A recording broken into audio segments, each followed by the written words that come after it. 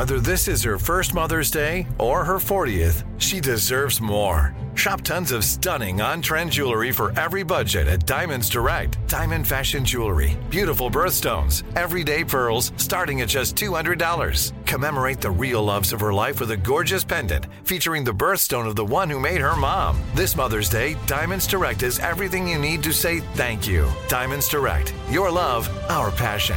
Online at diamondsdirect.com.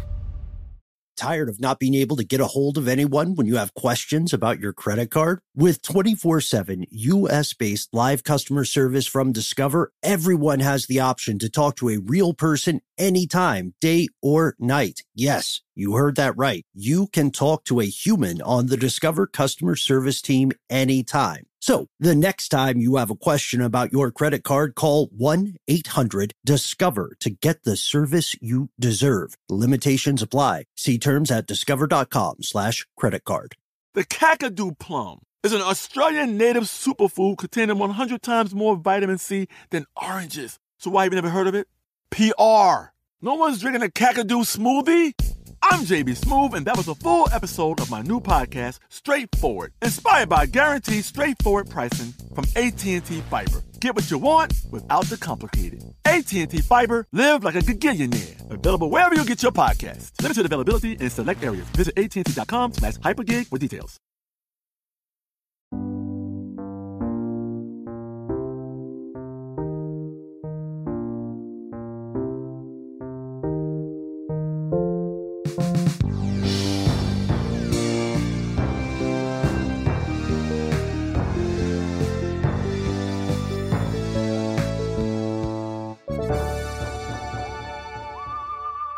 Welcome to the show, Ridiculous Historians. Thank you for tuning in. We hope that you brought a fluffy coat or a nice heavy blanket because this episode is going to be cold. Cold War-esque. Look, not all of the intros are going to be winners. Hi, I'm Ben. You ever seen those space blankets that they give the refugee children? Mm-hmm. I have one in my car. I'm sorry, I really took a dark turn there. But they look like the things you'd put in your window to keep the sun from heating up your tight leather seats. Yeah, those emergency blankets are incredible. Right. And if you are someone who routinely drives long distances, I highly recommend putting one in your go bag. And also one of those things you can use to break the glass from the inside in case you ever go off a cliff or into the ocean or a lake. Some body of water. And make sure you get the kind that will let you cut the seatbelt. Right. As well. It has like an extra attachment. A little razor almost right behind the hammer. But why are we talking about being prepared? Why are we talking about Cold War stuff? Hey, you're Noel, right? Oh, yeah. Yeah. Still me. And who is that handsome devil just outside the booth on the ones and twos? Is that good boy out there? Our boy Casey Pegram? Yes, super producer Casey Pegram. Mm-hmm. Hey, remember that song by Dada called I'm Going to Disneyland? Yeah, actually, yeah. It's like, this is a part where it says, hitched a ride on a monkey's back, headed west into the black. I'm going to Disneyland. Bang, dang, dang, dang, dang, dang, dang, dang. You know who's not going to Disneyland? Nikita Khrushchev. Yep, we were going to tease it out a little bit with the history of Disneyland, but let's just get right to the heart of the matter.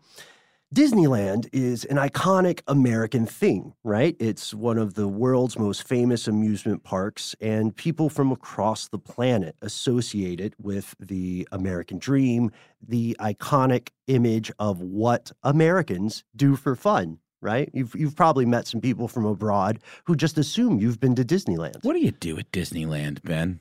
Well, let's see. You can watch the fireworks for free. I've seen that. I've been to Anaheim. I did not go to Disneyland, but those fireworks, they probably get real dull to the people that live there. They're just like, oh, look. Now you'll recall I saw them. Again. I saw them too because I was in the same car driving us back from the beach. You're right, Ben. I have a short memory when it comes to beach-related things. So, with this in mind, we also have to look at the context of the Cold War. And when we talk about the Cold War, we must mention and explore the life and times of the Soviet leader Nikita Khrushchev, or as he's called in one of those press releases of the time. Oh, yeah, there's like this newsreel. Well, I don't know, let's just hear it.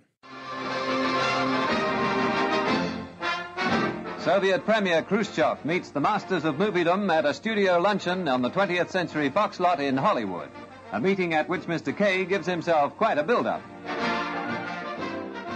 Yeah, I don't know if this guy's like smarter than us and all the rest of the people that I've ever heard pronounce his name, but he says it a little funny.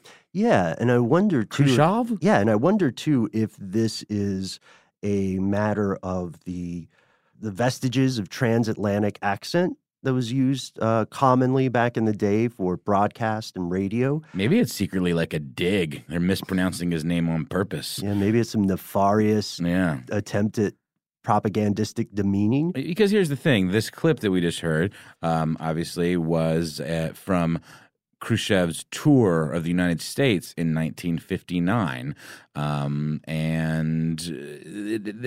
He does the kind of touristy things you think you might do. He went to New York City, he went to Los Angeles, and Des Moines. What? He went to Des Moines.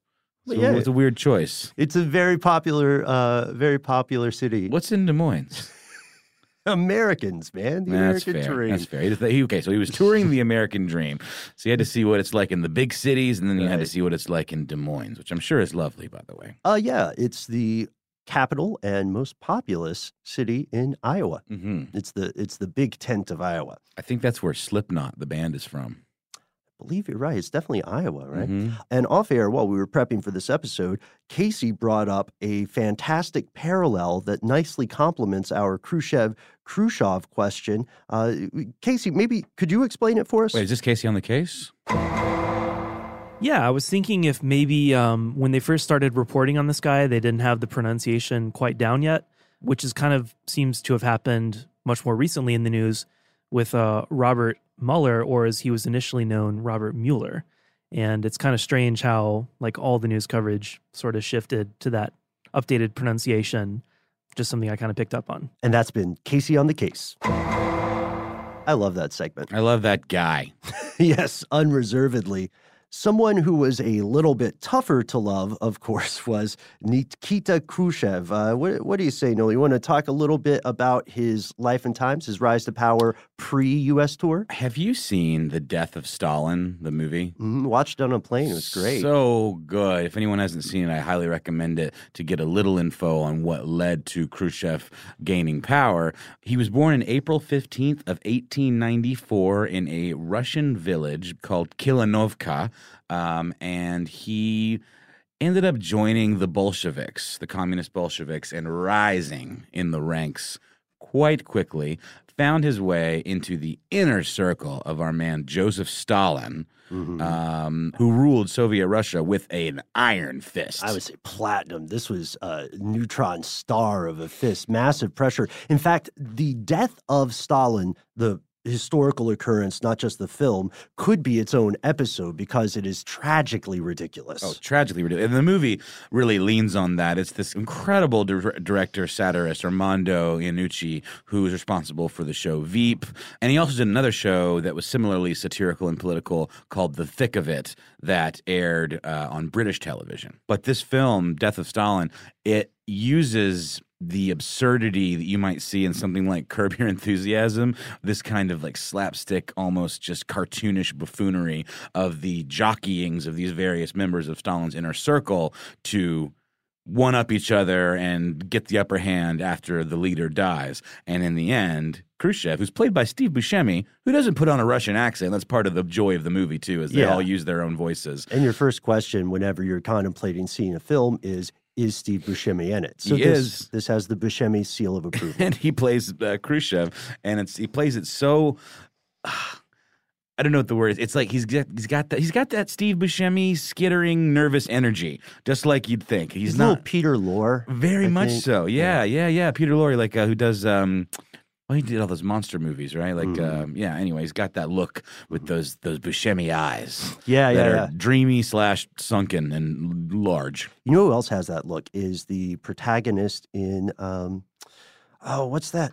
Mr. Robot. Yeah. Rami Malek is playing Freddie Mercury in the new Queen biopic. It looks okay. Yeah, it was supposed to be Sacha Baron Cohen, but they left over creative differences, which is a shame. I'd love to see that film. Well, I today. wouldn't be surprised if those creative differences remain and they wash over some of the more controversial parts of Freddie Mercury's story. But we're not talking about Freddie Mercury, are we? So before we get to Khrushchev, let's step back to the death of Stalin and right before his life, because we say that he ruled with a massive, heavy hand, and we hear that often about different political leaders.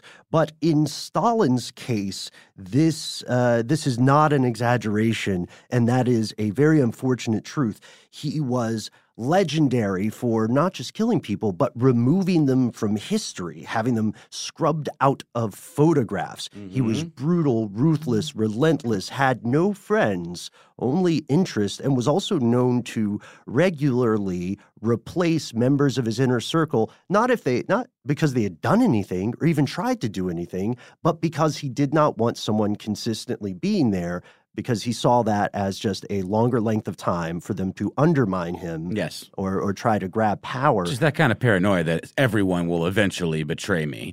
And that's why the way it's depicted in this movie is so cool, because it's just this, no one trusts anybody, because that's the precedent that's been set, and that's the attitude that kind of pervades throughout the whole thing. I'm going to talk a little bit about his death. He died, as we said, March in 1953. On the 1st of March, a few days beforehand, his staff found him semi-conscious on the bedroom floor. He had suffered a cerebral hemorrhage, and even now, after this very terrible, difficult death, people still suspect that he may have been murdered. So keep this in mind when we talk about Khrushchev, who, as we established, does win this power struggle. Khrushchev remains a possible murder suspect. Well, everyone was one a way or another. suspect, right? Like Yeah. that was, I mean, there's this, as soon as someone realizes that he is dead, there's this immediate rush to point fingers anywhere else but at oneself in his inner circle, right? And one of the things that I think inspires or informs the film The Death of Stalin is just how terrified people were to disturb him. While he was dead, they thought that he might still be alive and that they would encounter the death penalty for waking him from his slumber that, turned out to be an eternal slumber. And Khrushchev, who did succeed and become the ruler in this chaotic, what would you call it? Charade. Sure, this chaotic charade. And Khrushchev becomes the first secretary of the Communist Party there in the USSR on the 14th of September in 1953. And then by 1958, in March, he moves up to become the chairman of the Council of Ministers. And I believe he was already the head of the Communist Party, the highest ranking official, only 6 months after the death of Stalin. And then it was governed, the USSR was governed by a collective for several years. And then he became premier after George Malenkov. That's right. Malenkov was the guy that was played by Jeffrey Tambor in the movie, and he's sort of a patsy. The way he's portrayed in the movie is like he gets the top job, but no one likes him, and he's kind of, everyone thinks he's sort of a buffoon. He likes to be the one that's sort of the smiling face of the party, but behind the scenes he's portrayed as kind of an idiot. Right. And there's a huge geopolitical context to this as well, because you'll notice we mentioned different dates in the 50s. The Cold War is in full swing between the USSR and the United States, or I mean, most particularly through them, but then that also factors in some forces that are friendly with the USSR, some forces that are historically friendly with the U.S.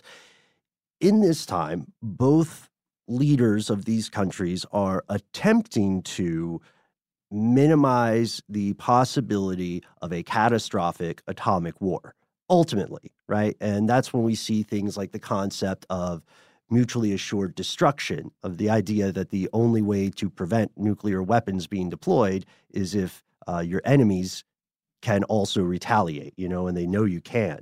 So there's a lot of propaganda that goes on. Khrushchev is, to this day, the recipient of some misquotes that history is kind of exaggerated. What was the biggie you mentioned earlier, Ben?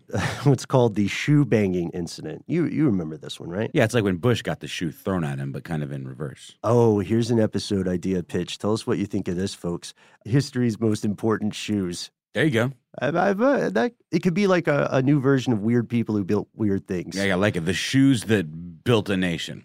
or crushed one. Or tore right? it down. Yeah. So in this is just a outside of chronology example. And in 1960 at the United Nations General Assembly in October, Khrushchev pounded his shoe in public, protesting a speech by a delegate from the Philippines. And then the story spread in a propagandistic way and multiple versions proliferated. But this all goes to show these were intense times. And regardless of how you feel about Khrushchev and Nixon, when we go back to the 50s, the fact of the matter is that they were trying to, at least on some levels, they were trying to prevent a civilization leveling war. And they engaged in something that ended up being called the kitchen debate. They sat down with them and their interpreters and had what corporate America today would call a healthy conversation about their differing viewpoints. Wait, it wasn't about like interior design? It was not. It was not kitchen about decor? It was not about the advantages of an island kitchen layout.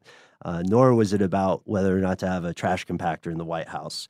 Instead, it was about their vastly different views of which economic system was superior: capitalism and this representative democracy idea, or communism and a more centralized economy.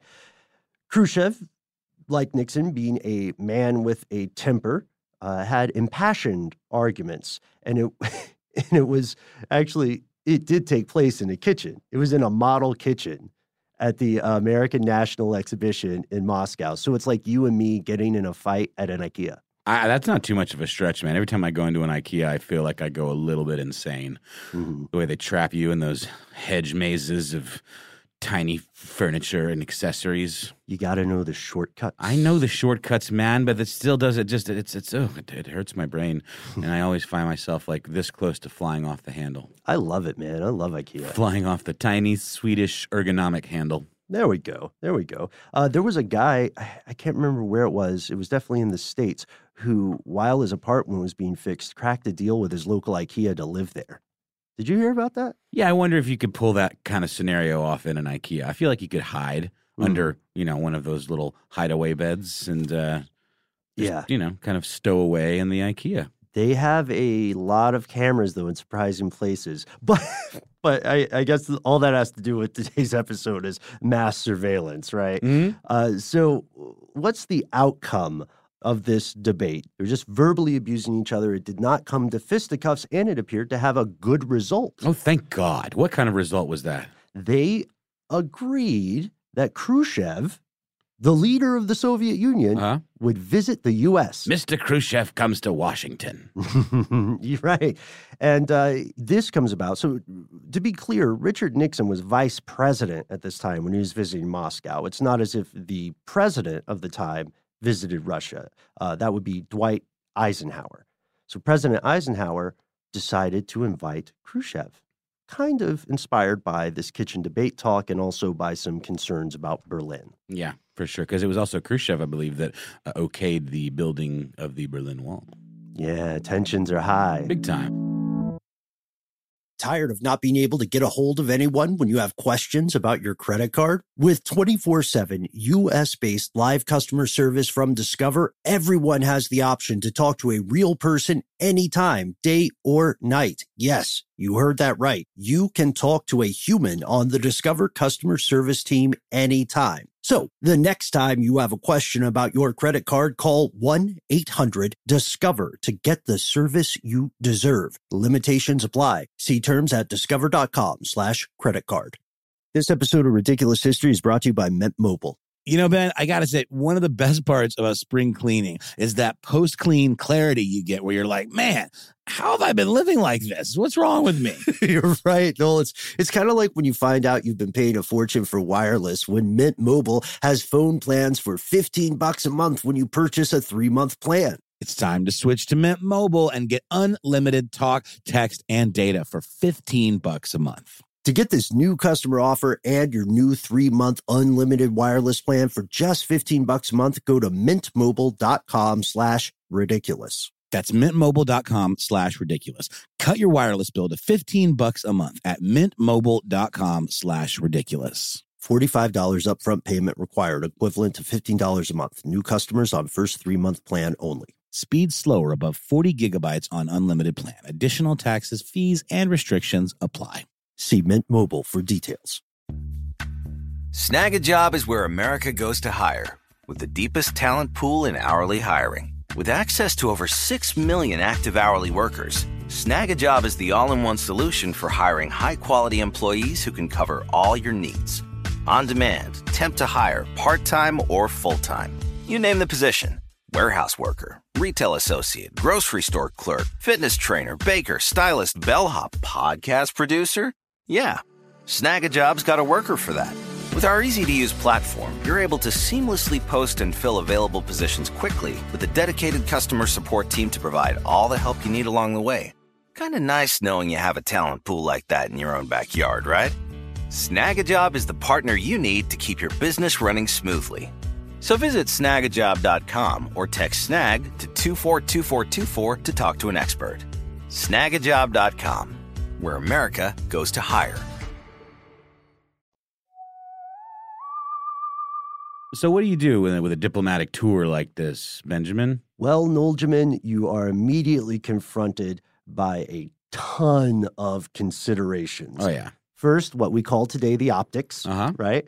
And both sides probably have competing opinions about what should be depicted. Because it's go for show. I mean, let's be real. Mm-hmm. What else is there to accomplish, you know? Mm-hmm. I even read, like, he came back at the end for some very unproductive talks, which I'm sure ultimately these kitchen debates didn't exactly set the world on fire in terms of like, oh, communism is good, or oh, capitalism is good. It's like maybe we just should hang out and not shoot missiles at each other. Yeah, which is an excellent starting point. You know, Ben, when you put it like that, that is a pretty good outcome. I don't know what I was saying.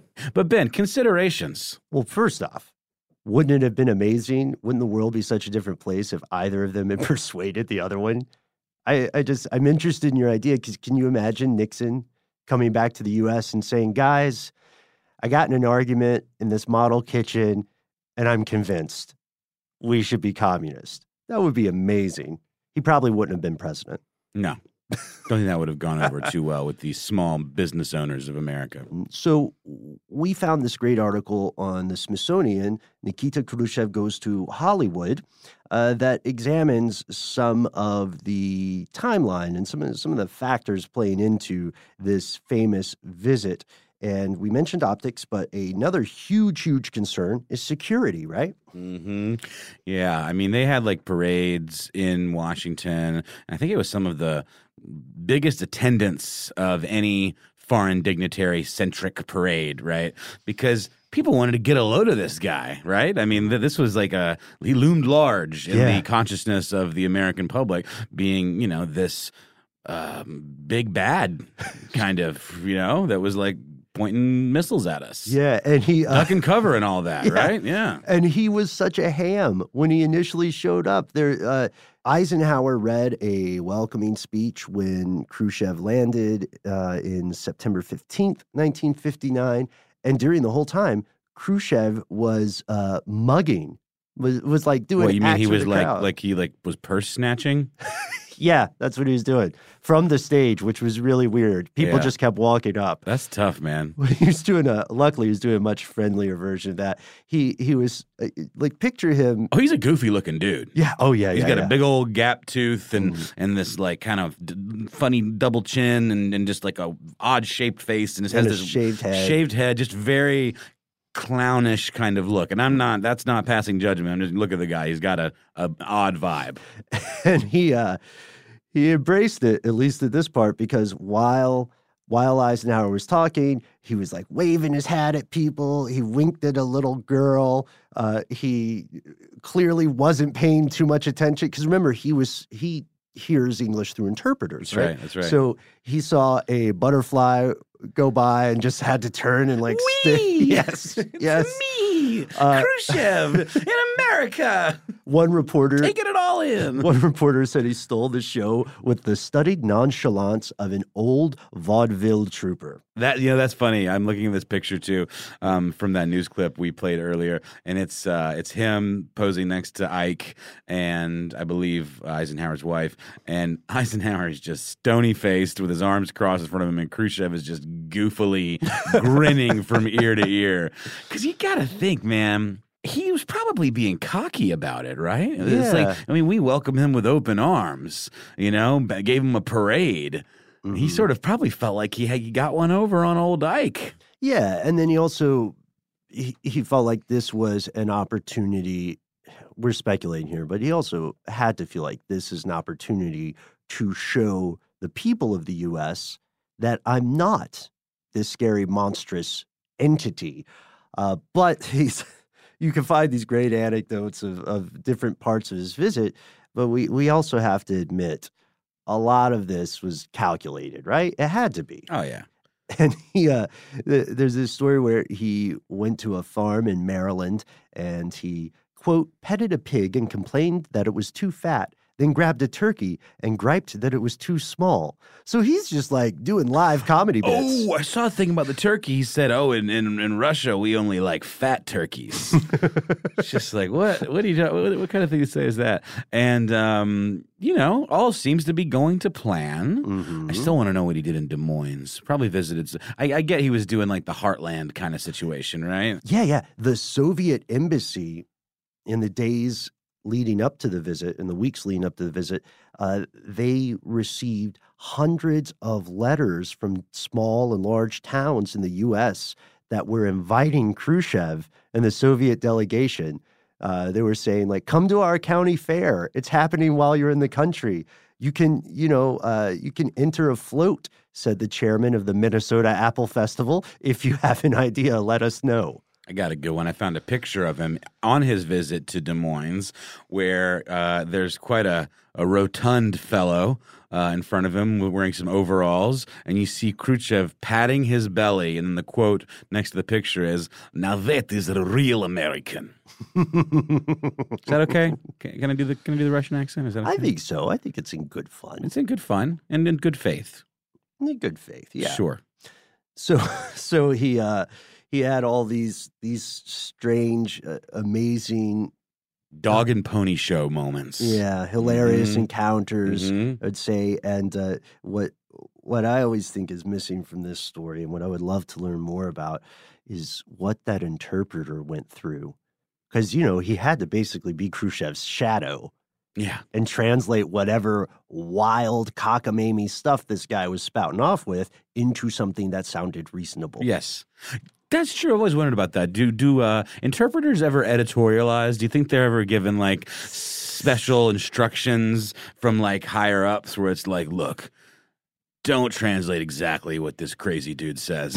Try to soften the blow a little bit, There are some pretty hard and fast rules about that. Yeah. Depending on what type of interpretation or what kind of sphere it occurs in. But one of the weird things about these different languages is that in some languages, you can say things in a way that you cannot in other languages, right? That's right, yeah. So you might say, tell them I want to make the deal, but it's no walk in the park.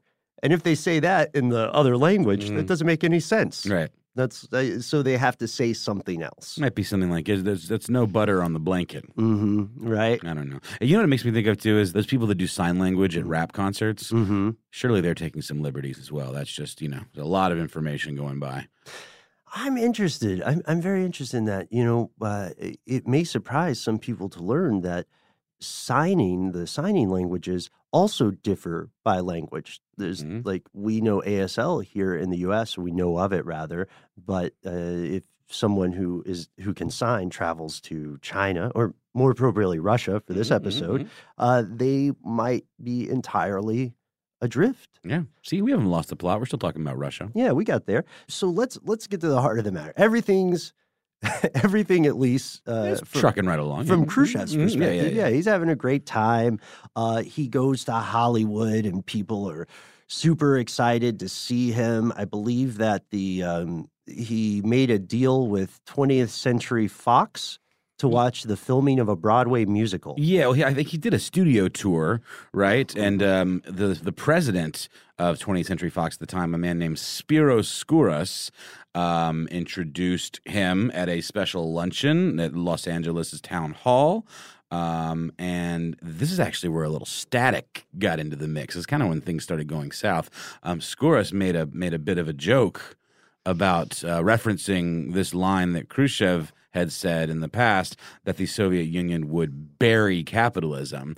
And he said something to the effect of, in L.A., we were not interested in burying anyone, but we would meet any challenge. And then Khrushchev, very miffed, responds, if you want to go on with the arms race, very well, we accept that challenge. As for the output of rockets, well, they are on the assembly line. This is a most serious question. It is one of life or death, ladies and gentlemen, one of war and peace. Oof. Yeah. That little dog and pony show took a turn. Yeah, those dogs started biting. But those ponies started kicking. I feel like as they do. Just to complete that reference. But this is just the beginning. As Billy Mays was wont to say, wait, there's more.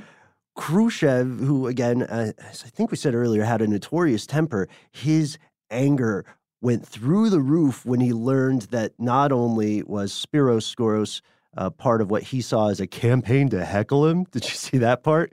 He thought there was a campaign to heckle him throughout the U.S. Trying to make a fool of me. I know. I am the one who makes a fool of me. Oh, is that a butterfly? Mm-hmm. And yay! Right? And he became even more incensed when he learned that of all the places he was going, of all the places he had planned to visit, one was off limits to him now, and that was Disneyland. It's only the happiest place on earth. Fireworks every night, guys, I'm telling you. So we could reasonably assume that maybe he was being punished by not being let into Disneyland. Like, hey, if you start threatening people, including everyone in our country with this idea of rockets bombarding citizens, then you can't go to our funnest place. Well, now, that's what I thought. I figured it was like someone saying, nah, man, we don't want you here. Disney himself even, right? Who, as we know, was no fan of communism. He's a, tried and true capitalist all the way. But it turns out it was much more likely that the security you were talking about, Ben, those considerations, it was just too much to handle for a guy like that to be able to go and have a nice, fun day at Disneyland without, like, shutting the whole park down and devoting the whole thing to him. And, man, that's not going to happen. I don't care who you are. Not gonna give you, no one gets Disneyland for a day. Right? Not even Walt. Not even Walt. And we have a short clip here of Walt Disney actually speaking about Khrushchev. Khrushchev was a guest of the government. So, we were ready to receive Khrushchev. But it so happened that the security problem here in Los Angeles, because actually Disneyland is in another county, and the chief of police, we can't blame him, he had quite a chore there to carry out. He just was a little worried about somebody maybe walking in Disneyland with a shopping bag, and what they might have in it, you would never be able to know, Exactly. But we were ready for him. The press was ready. Both the State Department security and the Soviet security had come and cased Disneyland, and they were all set. And I was all ready. In fact, we've had a lot of dignitaries down there, and he was one that Mrs. Disney wanted to go down and meet, was Khrushchev. So she was disappointed he didn't come. Well, it's certainly not ever an empty place, so I can understand the security men's concern. We had different shops, places where we take pictures with Khrushchev, and I had one, my favorite, where I lined up in front of my 8 submarines. You see, and I thought, well, it'd be nice. I've been pointing to Mr. Khrushchev, saying, well, now, Mr. Khrushchev, here's my Disneyland submarine fleet. It's the eighth largest submarine fleet in the world. Is it really? So, despite the fact that, there's clearly a lot of tension here, the stated official concern is that it would be, as we said, so difficult to protect him in these crowds. Right. They said they could not guarantee his safety, which even the wording of that, taken the wrong way, through a translator perhaps by a particularly cantankerous man who's used to getting his way, almost sounds like a bit of a threat. Yeah. And we can't guarantee your safety. And he exploded when he found out. We have the quote, "And I say, I would very much like to go and see Disneyland. But then we cannot guarantee your security, they say. Then what must I do? Commit suicide? What is it? Is there an epidemic of cholera there or something? Or have gangsters taken hold of the place that can destroy me?" He left Los Angeles the next morning. In a huff, no doubt. Oh, sure. Did you read who we can kind of blame for planting this idea in his head? Who was it? Bob Hope. Apparently, at that luncheon at Town Hall, where the comment was made by the 20th Century Fox president, Bob Hope said that it was a lovely place and that he really should check it out. Come on, Bob Hope. Causing diplomatic incidents with your congeniality. And then when Khrushchev erupted, he was surrounded by these celebrities, and Frank Sinatra apparently, this just sounds comical, apparently leaned over to David Niven, and a lot of this was centered around, too, Khrushchev's wife wanted to go to Disneyland. Nina Khrushchev. Yeah, that was more the thing, and his child. Sinatra leans over to David Niven and says, "Tell the old broad, you and I will take him down there this afternoon." And so, this is also one of those things where the guy feels like his social reputation's on the line. If you're married, don't you want your spouse and your kid to be happy? Well, but the thing is, the State Department did give the thumbs up for his wife and daughter to go to Disneyland, but he couldn't do it. And the way he's portrayed in these stories, he sounds like a big man baby, where it's like, I want to go to Disneyland, and if I can't go, you can't go. Like he would deny his wife and child the joys of the happiest place on earth. What a monster. Right. It is what we call in today's common parlance, not a good look. That's an early 2000s turn of phrase, I guess. So when they say they cannot guarantee his safety and therefore he cannot go, even though other members of his entourage, including his family, can, we have to understand there's, if not a credible threat to security, the consequences of the Soviet premier dying in the U.S. are huge. Well, nobody dies at Disneyland, Ben. Right. I think I was going to do an episode on that a while back. Maybe we could do it on this show. Sure. But you know what I'm talking about? It's like it's like a myth, I guess. It's a common it's a common internet rumor. Yes, that's right. But the thing is, if Khrushchev did somehow die, even if it was a complete accident, even if he was just walking down the street and had a heart attack, even if he got decapitated on Space Mountain, we would, as a country, dare I say, as a species, be much, much closer to some sort of international arms exchange. Yeah, it's a very tenuous situation. And that's why it's weird because with politics like this, on the one hand, you're like, it's all for show. But on the other hand, it's life and death. Whining and dining these leaders and, having successful meetings in a sense that they're being respected and, given the 5-star treatment or whatever. And so even this idea of him being denied entry into Disneyland and him having a hissy fit, that could have set off an international incident, right? Yeah, right. And they were already playing fast and loose because that musical they mentioned, apparently Khrushchev was not a fan of that.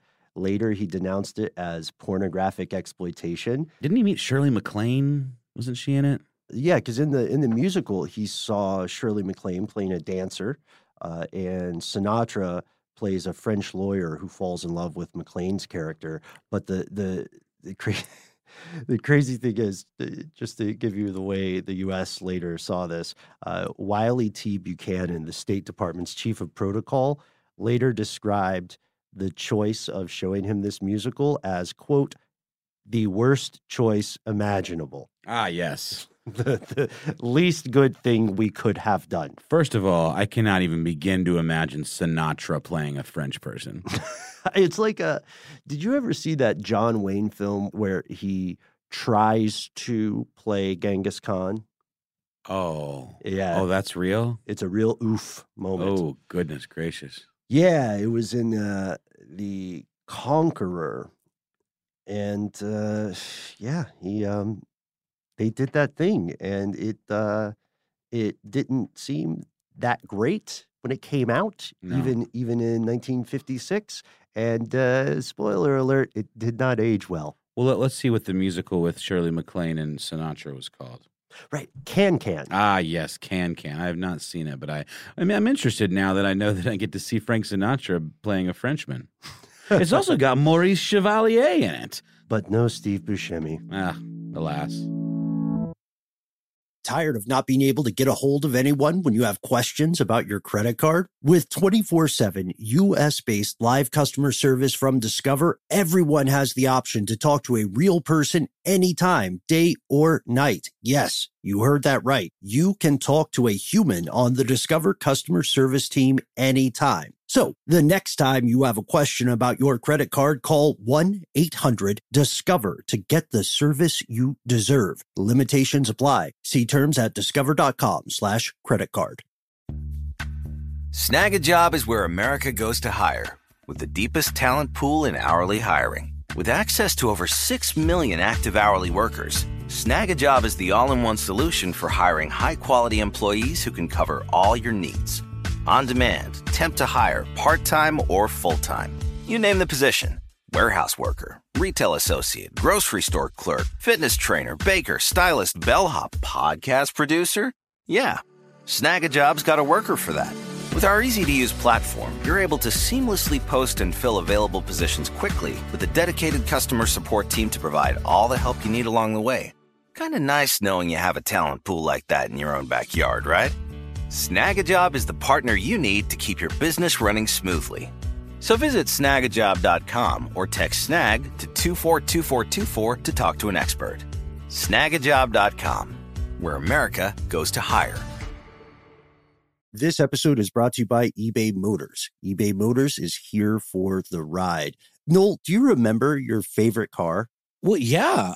It was an Eddie Bauer edition Ford Explorer. Oh, that's cool. I just remember it was my dad's. I was a hand-me-down car kind of kid. Dad would buy a new car. I'd get that car. And I just remember feeling so awesome being up above everybody, like I was in Mad Max or something, you know? I had a lot of land yachts that I loved. I had Pontiac Bonnevilles. Right?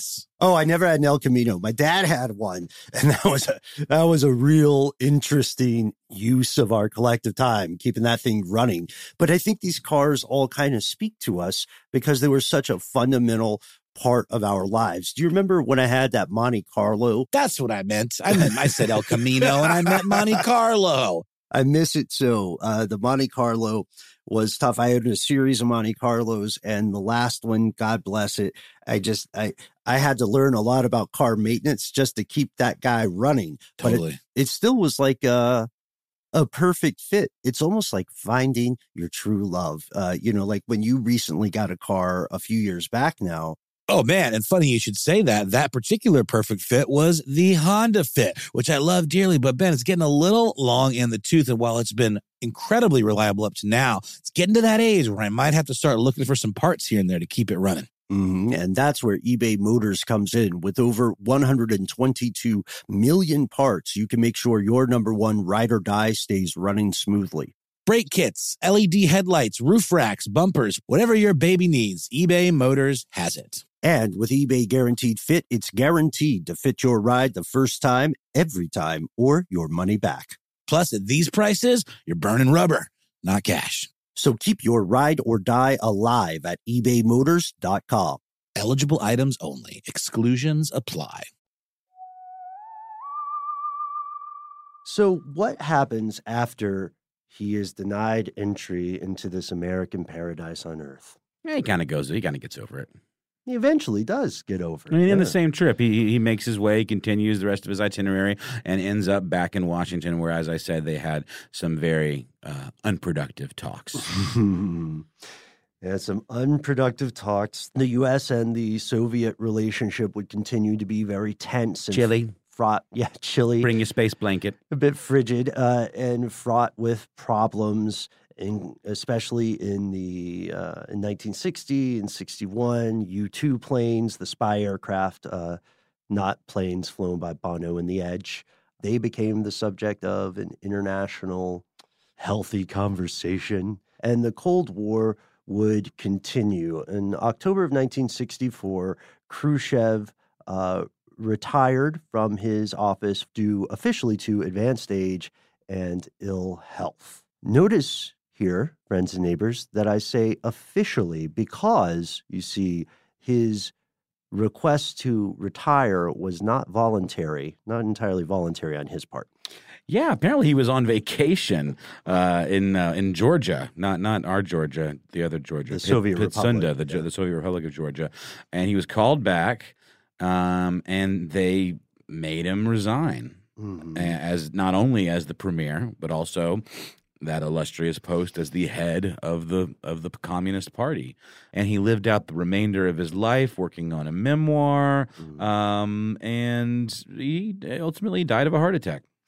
In a deep depression, he had a pension of 500 rubles a month. Later, they cut it to 400. Oh, man, insult to injury. Yeah. Man, it is a dog-eat-dog world over there in Soviet Russia. At the heights of power, right? Yeah, he was a victim of a conspiracy, and he never got to Disneyland. Sad. But you can. If you got about $500 to blow. And the free time and the travel. Right. But, again, one of my favorite things about it is you just have to be in town to see those beautiful fireworks. Yeah, I opted not to go because I was looking at the rides and stuff, and I'm like, these are all like kid rides. But then I guess it's all about the design and the experience. And I'm also not a fan of waiting in lines. If I can avoid it, I don't think anyone's a fan of waiting in lines. It's true, but there's a cost versus reward equation for me where it's like, all right, what's the line for? How much do I want it? How long a line am I willing to wait in? Disneyland just seems like a series of lines to me. For me, roller coasters are a tough sell. There's also a lot of corruption in Disney World and Disneyland. There was recently with the use of different sorts of passes. Oh, you mean like bootlegging fast passes or just like bootlegging fast passes, traveling with someone who has a physical disability, right? So that you can jump in the line. For me, there's a line mule. Yeah, for me, there's a huge cost benefit analysis that makes roller coasters a tough sell, especially on a crowded day, because it's not just that you're waiting for 45 minutes or an hour, it's that you're waiting for something that takes 3 minutes. Oh, totally. Once That's you a really get good point. I have season passes to Six Flags here in Georgia, and I will only go during the down season because I went like on the first day of summer with my kid. We waited in line for an hour and a half, got to the front of the line, and the ride broke. And it broke us mentally. We're like, we're going home. But thankfully, we have season passes, so it wasn't like we traveled, across the country to ride this roller coaster. Speaking of things across the country and even across the world, it's a shame that Khrushchev never got to go to Disneyland, but I think it leads us to an inspiring question. What's your favorite amusement park in your part of the world? One that a lot of people might not know of. For us here in Atlanta, it's Six Flags Over Georgia. Yeah, and what's the next step for us diplomatically as far as amusement parks are concerned? Is it going to be Kim Jong-un goes to Magic Mountain? Yeah. You tell me. Is Vladimir Putin going to make it to Universal Studios finally? See that Harry Potter land I keep hearing so much about. Let us know on Instagram, Facebook, and Twitter, where you can find us as Ridiculous History.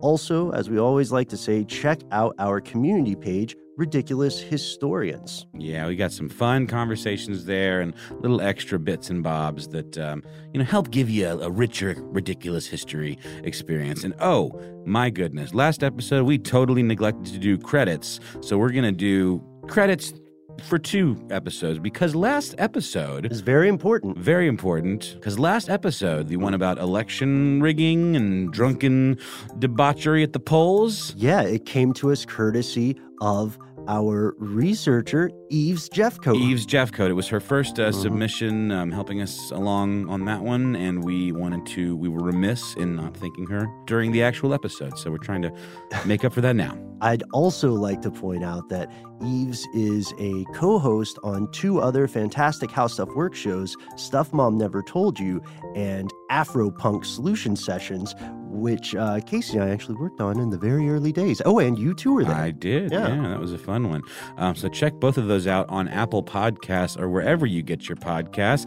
And be sure to drop us a nice review if you don't mind, just to, it makes us feel good in our hearts. And it also supposedly helps the iTunes algorithm shove our show into people's ears. And thanks to super producer Casey Pegram. Thanks to Alex Williams for composing the track. Thanks to our research assistant, Christopher Hasiotis, who tipped us to this strange story of the Cold War and Walt Disney. And please join us next time when we go into the interesting and potentially sordid past of the song Louie Louie by the Kingsmen. It's going to be a rollicking good time full of music and might just have a special guest. We'll do our best to have intelligible lyrics. It's true. See you then.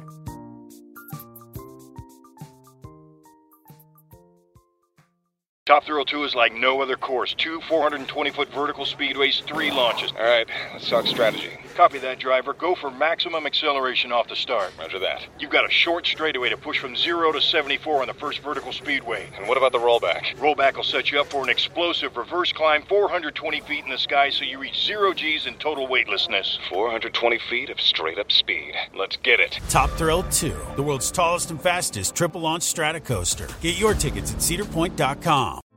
Hey girlfriends, it's me, Carol Fisher, back with another season of the global #1 podcast, The Girlfriends.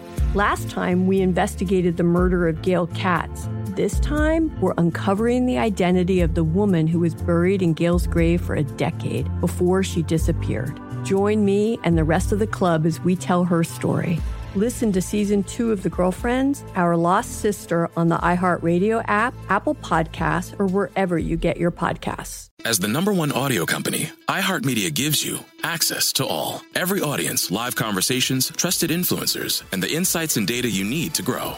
iHeartMedia is your access company. Go to iHeartResults.com for more.